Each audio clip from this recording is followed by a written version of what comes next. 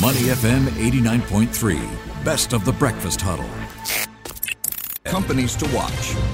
Money FM 89.3. Good morning. It's the Breakfast Huddle. Elliot Danker, Bharati Jagdish and Ryan Huang with you.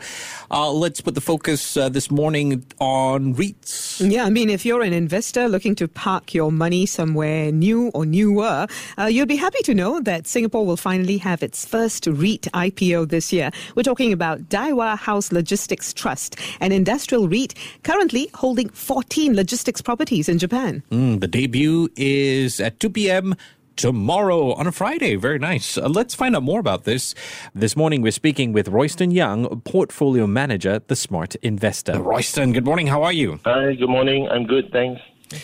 So let's talk about this one. So last year, just to dial it back a bit, we witnessed the launch of 2 REITs listed on Singapore's exchange's main board. Now, compared with 2020, I mean, what do you think fewer REITs are listed this year? I think it's also because of market conditions. You can see the world recovering slowly from the pandemic.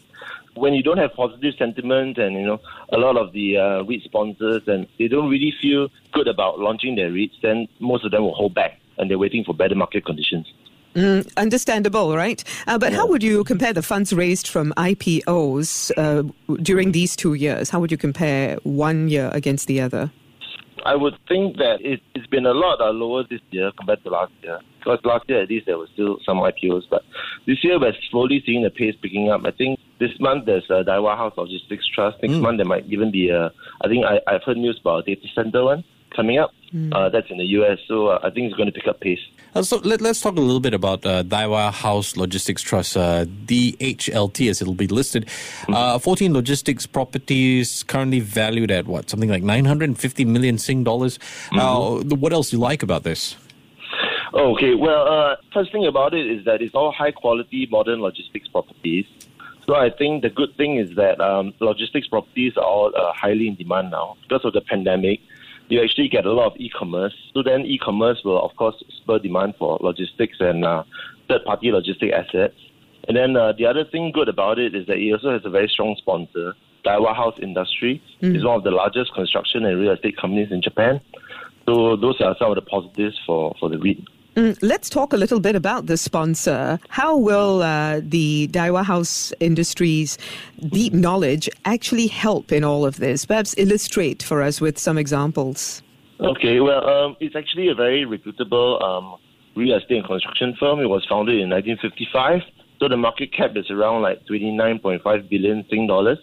It has a track record of developing about 1.9 million residential units, and also about close to 55,000 commercial projects. So basically, it's already had some experience in launching REITs. They actually launched a REIT called Daiwa House REIT back in 2004. It has assets under management of about 11 billion Sing. And in 2014, it also established 2 unlisted REITs, and also it runs multiple private funds. So it's basically a very experienced player.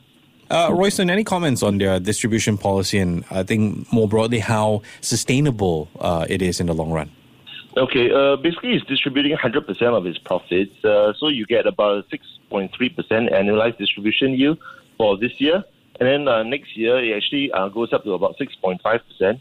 And I think it's pretty sustainable because you have a reputable sponsor and you also have a lot of demand for its logistics assets. So it's actually an asset class which is seeing very good traction, a lot of demand. So it's pretty likely that the rental income can continue to flow. And none of the tenants have actually asked for any rental release or abatement at all. So that's important. What are some of the potential risks that investors ought to be looking out for, though? Because nothing comes without risks, right? Yeah, sure. Okay, the risk I can see is that so the properties are all located in Japan. So I think basically a lot of people know that Japan is always this earthquake risk and tsunami risk. So the next thing is that there's also concentration risk because you don't have properties spread out over many countries. So the only other logistics REIT listed here is Mapletree Logistics Trust. So for that REIT, you have about 8 countries. So you have properties spread out over 8 countries. And then the next thing is that there's also pretty high leverage for the DHLT. Starts off at about 43.8%, but there'll be 2 events that can possibly bring this down to about 33.1%, but they need to happen by the second quarter of next year. Okay, we're on the line this morning with Royston Young, Portfolio Manager, The Smart Investor, putting the focus on REITs. Royston, very timely news. 1 to 2 interest rate hikes are expected next year. All this on the plans by the U.S. Federal Reserve to scale back on asset purchases in the next few months or maybe even next month. How's this going to impact REITs? What are your comments on potential growth then? I think, as you mentioned, the interest rates are going to go up. It's going to probably dampen a bit of demand for REITs. But then I see if DHLT, they're actually probably able to grow because you actually have this pipeline of assets from the sponsor under a right of first refusal. Okay. So because Daiwa House is actually a major developer, it has this ready pipeline of assets to inject into the REIT. So then unit holders can rest assured that at least there'll be this pipeline of assets that includes about 11 completed properties and 17 under development.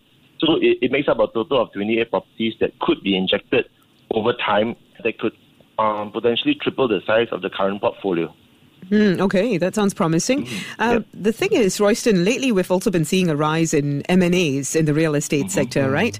Talk to us more about what's spurring this trend and how Daiwa should approach it moving forward. Okay, I think it's because a lot of the players believe that scale and size are important because then you actually get a lot more investor attention. Then in that case, more investors will then choose to invest in these companies. So I think for Daiwa House, of course, since they're already so large, what they can do is to continue developing more properties and boosting their track record.